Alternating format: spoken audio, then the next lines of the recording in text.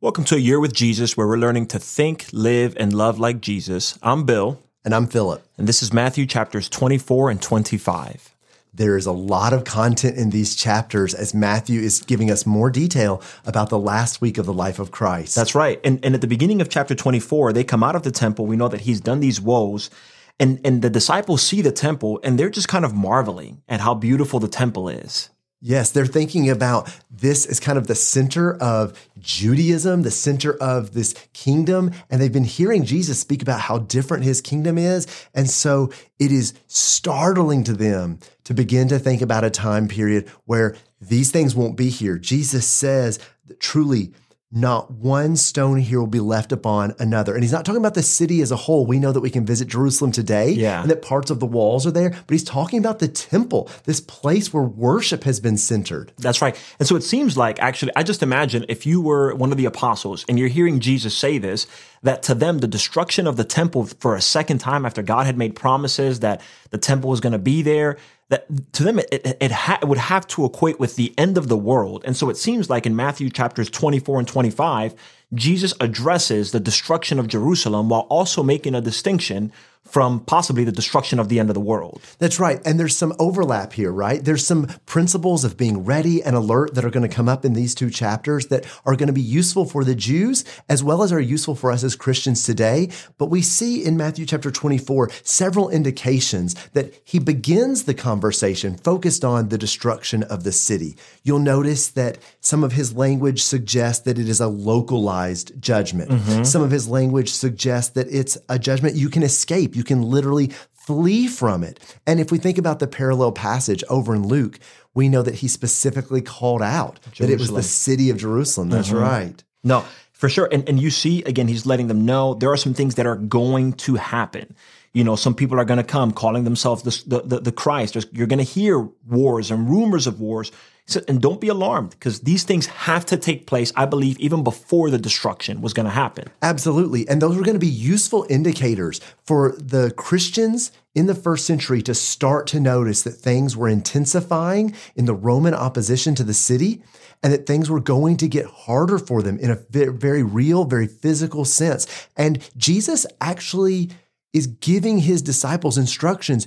You don't have to go down with the ship. Yeah. You don't have to sit there and suffer through this. In fact, you can use the wisdom and the discernment to draw yourself out of that worldly consequences because you're not part of this world. That's right. And it seems like he even gives them, he's trying to warn them, not just of the destruction, but I think in part of even how people are going to respond to that destruction. In 9 through 14, he'll say like, look, some of these bad things are going to happen. He'll say, and some people are going to fall away because of what's happening. Other people are going to be misled because of these false teachings. And some people, they'll just cool off and they'll just leave. But you need to endure through all of this. That's a wonderful emphasis there on endurance and just that recognition of those warning signs that are there. So that was going to allow them to see this wasn't a surprise to God. Mm-hmm. This wasn't his plans failing. This was Jesus speaking prophetically about what was going to happen. And the heartbreak that he exhibited at the end of chapter 23 is seen in a whole much richer light because of this insight. And that's right. And so then he gets into, and so this destruction is going to happen. And so you need to, and I think it's important to see what Jesus says. You need to leave. You need to flee. This is a sinking ship, and you should not stay here. You just imagine the affinity that the Jews, even these Jewish Christians, would have had to their homeland. Jesus says, hey, there's a different homeland that you belong to now. And we'll talk about that a little bit later on, but you have to get out. You can't stay here. That's right. And so as you get down to chapter 24, verse 34, there's a really critical passage that every Christian needs to be familiar with. Jesus says in Matthew 24, verse 34, truly, I say to you, this generation will not pass away until all of these things take place. We understand that there is some overlap in application for how we prepare for eternal judgment. But as we think about the original context of Jesus' discourse here, verse 34 makes it very clear that he is talking about this city and its destruction. Now, to your point, there's still some huge applications in that for us today, aren't there? Absolutely. Because again, he'll say a little bit later on, which even maybe more so for us, because he'll say, but of that day, no one knows. and I think maybe referring to the end of the world, if the destruction of Jerusalem, if he described it the way that he does in Matthew 24, verses 1 through 34, in the way that he does, if the destruction of Jerusalem is a foreshadowing potentially to the destruction of the world, how much more so do we need to flee the things of the world? How much more so do we need to unplug from things here to really get out and be ready for the place that God has prepared for us, and for us to know that God, we don't know when, but that God is going to come. That's right. And verse 37 and 38 really highlight that, this idea that the coming of the Son of Man will be like the days of Noah, that in those days before the flood, they were eating and drinking, marrying and giving in marriage until the day that Noah entered the ark. It's the idea that the world was oblivious to what was about to happen. And Jesus has prepared his disciples in this context for what was about to happen to the city, and is ultimately preparing all of us to know that there is more to life than just our daily routines. There's more to life even than just our families. And so because of that, I believe he says, so stay awake. Because I think sometimes that daily routine can kind of make us fall asleep. You know what I mean? You do the same thing over and over and over, and it becomes monotonous, and you're on autopilot. And so I think that's why he'll start to say things like, you have to get ready. You have to be ready for his coming, which I think in some ways lends itself into chapter 25, because 25 seems to be a series of parables that he preaches to get people ready for his coming. Yeah, so if you think about the arc of how these two chapters are connected, he's given us a lot of details and how that generation could recognize what was happening to the city. And all of those details have kept them mentally focused, mentally sharp. And so now that alertness and the fruitfulness that he's talked about in verse 32 is spilling over really into this series of parables. I love this first parable here in verse 42 to verse 51 about being ready. What kind of thing was Jesus expecting from his servants in that parable? Yeah. Again, he says, like, look, do you know when a thief is going to come to your house? The idea is, no, I don't know, but that's why I lock my door every night, just in case tonight is the night that he's going to come. That I think sometimes we have this perception where, like, well, you know what? At the very end, on the last day, I'll just make sure that I say, I'm sorry, God, forgive me, and that everything is going to be okay. It's like, and that's not the way that it works, that you have to be prepared ahead of time. The same thing when he talks about the faithful and prudent slave who his master puts in charge of the household, that he doesn't know when the master is going to come home, but he's been making himself ready, and that slave is blessed because of his readiness. And, I think it's really important to notice in the parables here at the end of 24 and into 25 that Jesus uses the idea that the master is going to be gone for a long time. Certainly there are passages in the New Testament that suggest the return of Christ is imminent and that we should be ready at any moment. But also there's this thing that we're not supposed to be surprised that he has delayed out of his loving kindness, that he's delayed out of his long suffering, giving us the opportunity to actually be this kind of servant, that when he returns, he will find us ready, that he'll find us, with our hands engaged in the good work he's left for us. Amen. Amen. And again, and so I think that's why maybe going into chapter 25, he starts to compare the kingdom of heaven to people who are ready. So he starts this first parable with these 10 virgins who they take their lamps to meet the bridegroom. And Philip, all 10 virgins have their lamps. So what's the difference between the foolish ones and the prudent ones? Like, what are we supposed to observe from that parable? Well, I love the idea of these young women that they know when to say no. They are so committed to their readiness for the Lord in this story, so committed that they have to say no to some other people. And I think all of us struggle sometimes with our own boundaries, our own limits, maybe our own desire to impress others, that we need to come back around and say, you know what, to say yes to God in this area, I have to say no to you over here. And it's not because I don't care about you, not because I don't want you to succeed. In fact, I love that these wise women even recommend where they can get some more oil. They recommend a course of action to them, but their first priority is clearly in their own alertness and readiness. I love that. And I wonder, again, even in addition to that, you can't pass off spiritual readiness. Yeah, you can't. Well, Philip, you've been a Christian 20 plus, 30 plus, I don't know. Don't get into that. You've been a Christian a long time. Well, Philip, just give me a year of your Christianity. Well, give me some of your Bible knowledge. Well, give me some of your spirituality. It doesn't work like that. And these foolish, the foolish virgins, they want some of the oil. And I think in part it's like, we can't pass that off. You have to decide him. So maybe if we've been foolish virgins in this story, if we haven't been ready, you won't be able to just glean the spirituality of other people without putting in the work yourself. And I think that's part of the readiness is putting in the work. Right. And well, in the picture of the foolish virgins here is that they were asleep, right? We have a lot that we can learn from each other, a lot we can edify one another, but not if somebody's asleep at the wheel. That's right. And they're wasting the opportunity. They're wasting their time that they could have been preparing and trimming their lamps. And this is supposed to be a day of joy. The parable is of a wedding. Yeah, I love that. So everyone, all 10 could be ready, and it is foolish of us not to approach that day of joy with our lights really shining. That's right. And again, and the time here is unknowable. You don't know when the bridegroom is going to come, which kind of lends itself to the very next parable where you have this man who has these 3 servants and he gives them different talents for different amounts of money. And he goes for a time and they don't know when he's going to come back. But again, even in this parable, you have 2 guys who do something and 1 guy who doesn't. And what's a big takeaway from this parable here, the parable of the talents? The parable of the talents is one of my favorites because I just refuse to be the guy that's buried mine. And I hope everybody listening to the podcast can just say to themselves this week, I will not bury my talent, right? That we're all going to serve in different ways. We're all going to serve in different roles. And God is not so interested in what the final, financial gain, like the big reveal at the end. He's interested, did you take what I blessed you with and use it to my glory? So none of us should be burying our talents because there is going to be a day that the master comes to evaluate how we used our lives.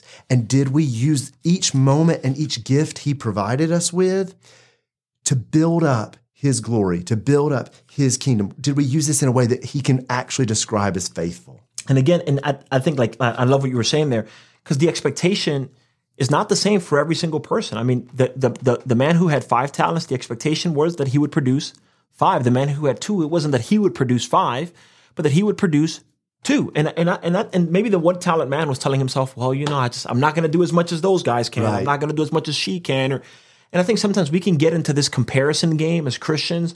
Well, I can't do what this Christian can. I can't teach how this person can. I don't pray the prayer. I can't serve the way, man, the thoughtfulness that this sister has. I don't possess that. And you can get so discouraged saying, well, you know what? I'm just going to try to I'll just be here. I'll never do anything, but I'll just be here. And we see that the Lord, he is not okay with that. And he was afraid of losing the talent. At the end, he still lost that. It was taken from him. He lost the talent plus punishment came. That's right. He totally misses out on the joy of his master from having used the talent. Yeah. And we need to avoid that comparison game. Absolutely. And you see that the master has given them so much flexibility in how they use their talents. And we think about the commandments that God has given us. Certainly, he has very direct commandments about our morality and our righteousness. But boy, he has given us a lot of individual freedom to pursue a variety of good works. We just need to make sure we jump in and perform them. Amen. Amen. I love that. Again, and we can't just kind of try to play it safe in Christianity. You have to be growing. You have to be trying to advance because, again, as he kind of talks about when the Son of Man comes in his glory and all the angels with him, God is going to separate the sheep from the goats. There aren't any like half sheep goats. You know what I'm saying? That's right. I'm kind of half and half, where I'm a little bit of both. You're either sheep or you're goat.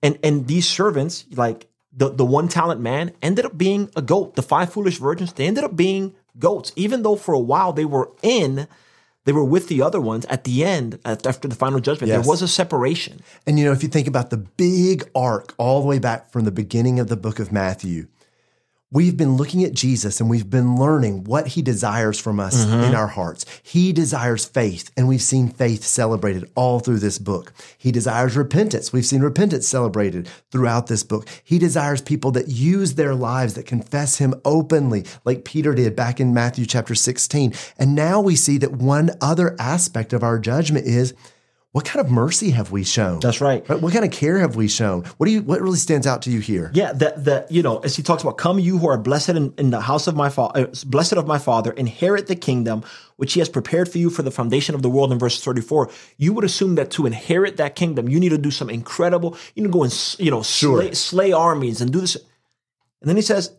you gave people things to eat and you clothed people. And when people were alone and cast off and in prisons, you went and you visited them. And some people will say, well, we never, when were you in those situations? Right. He says, when you did it to people, when you did it to strangers, that's when you did it to me. And the preparation that he's required of us here, again, it's a life that's lived in service to God, but really through the service of people. Yes, those daily kindnesses, that loving our neighbor as ourself, right? It's part of how this love for God flows out of us in our daily choices, in our daily actions. You know, there's some key language here at the end of chapter 25 that we should not overlook. He describes the outcome for both the sheep and the goats as eternal.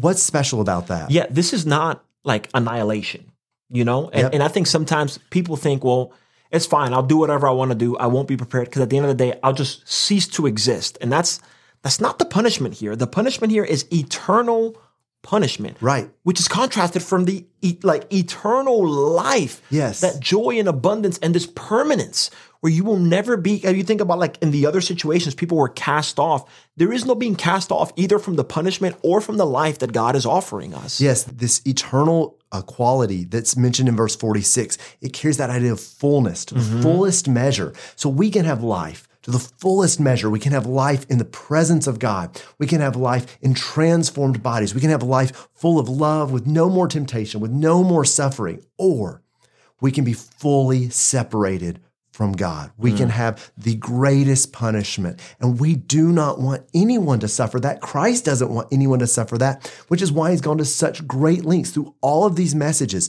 First, to prepare them for the destruction of the temple in Jerusalem, and then ultimately for our souls to be prepared.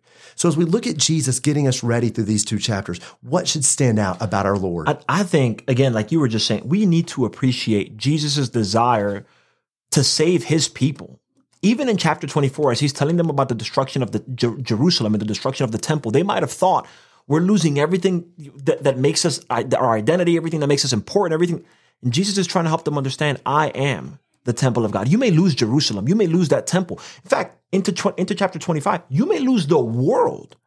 And as long as you have me, you will have life. I think Jesus is helping us understand that he is the center of all things. He is the center of everything that's good. He is the center of who we are as people. He is the center of life, that he is the king of the kingdom. And as long as you have the king, you have the kingdom. You know, Bill, coming from New York, so many people think of a place like that, you know, Times Square being the center of it all. And I think the Jews are doing the same thing. They're thinking of the temple as just the center of it all. But you're right. Jesus himself is the center. The king is the center of the kingdom. That's right. So, Philip, what are some things, if the king is the center of the kingdom and he's giving us all these warnings, I believe in this, you see him protecting his people by letting them know what's going to happen, by warning them. Think about how many Jews who didn't believe in Jesus, didn't flee, ended up being destroyed. Clearly, Jesus here is taking care of his people. What are some lessons maybe for us today? Jerusalem's in that way has already been destroyed, but what are some lessons for us today that we can glean from chapters 24 and 25? Well, definitely it's this idea of being constantly engaged in, right? Just that our life has a rhythm where we are constantly engaged in the good works that bring glory to God, but not by ourselves. You know, you can think about the opportunities that we have to help others to come alongside and to take care of that hungry person, to take care of that stranger, to share the clothing that needs to be shared, to just really show that love of Christ. We don't have to do that all by ourselves. So I think there's a big idea there, but also I just can't get out of my mind the idea of these young women that were saying no when they needed to say no so they could say yes to what was best. And I think all of us have people competing for our attention. We all have people competing for our talents. And Jesus is saying, you know, the best use of those is in things that make an eternal difference. Amen. And so you can make that eternal difference with a coworker. You can make that eternal difference with a neighbor. You don't have to quit your job and move somewhere like far, far away. You can make that eternal difference with the people that you interact with on a daily basis by really being like those wise women that kept their light shining, knowing that the bridegroom was coming and they were going to be ready for that day of joy. Amen. And we've got to warn people, because a day is coming when the Lord will return and all things here will come to an end. But not all things will come to an end, because our souls will exist in one of two places. And that's a reality that exists that we need to be ready for, but we also need to warn people about. That's fantastic. So thank you so much for listening to A Year with Jesus. Next week, we will be in Matthew chapters 26 and 27. If you want to listen more, go to embryhills.com/podcast.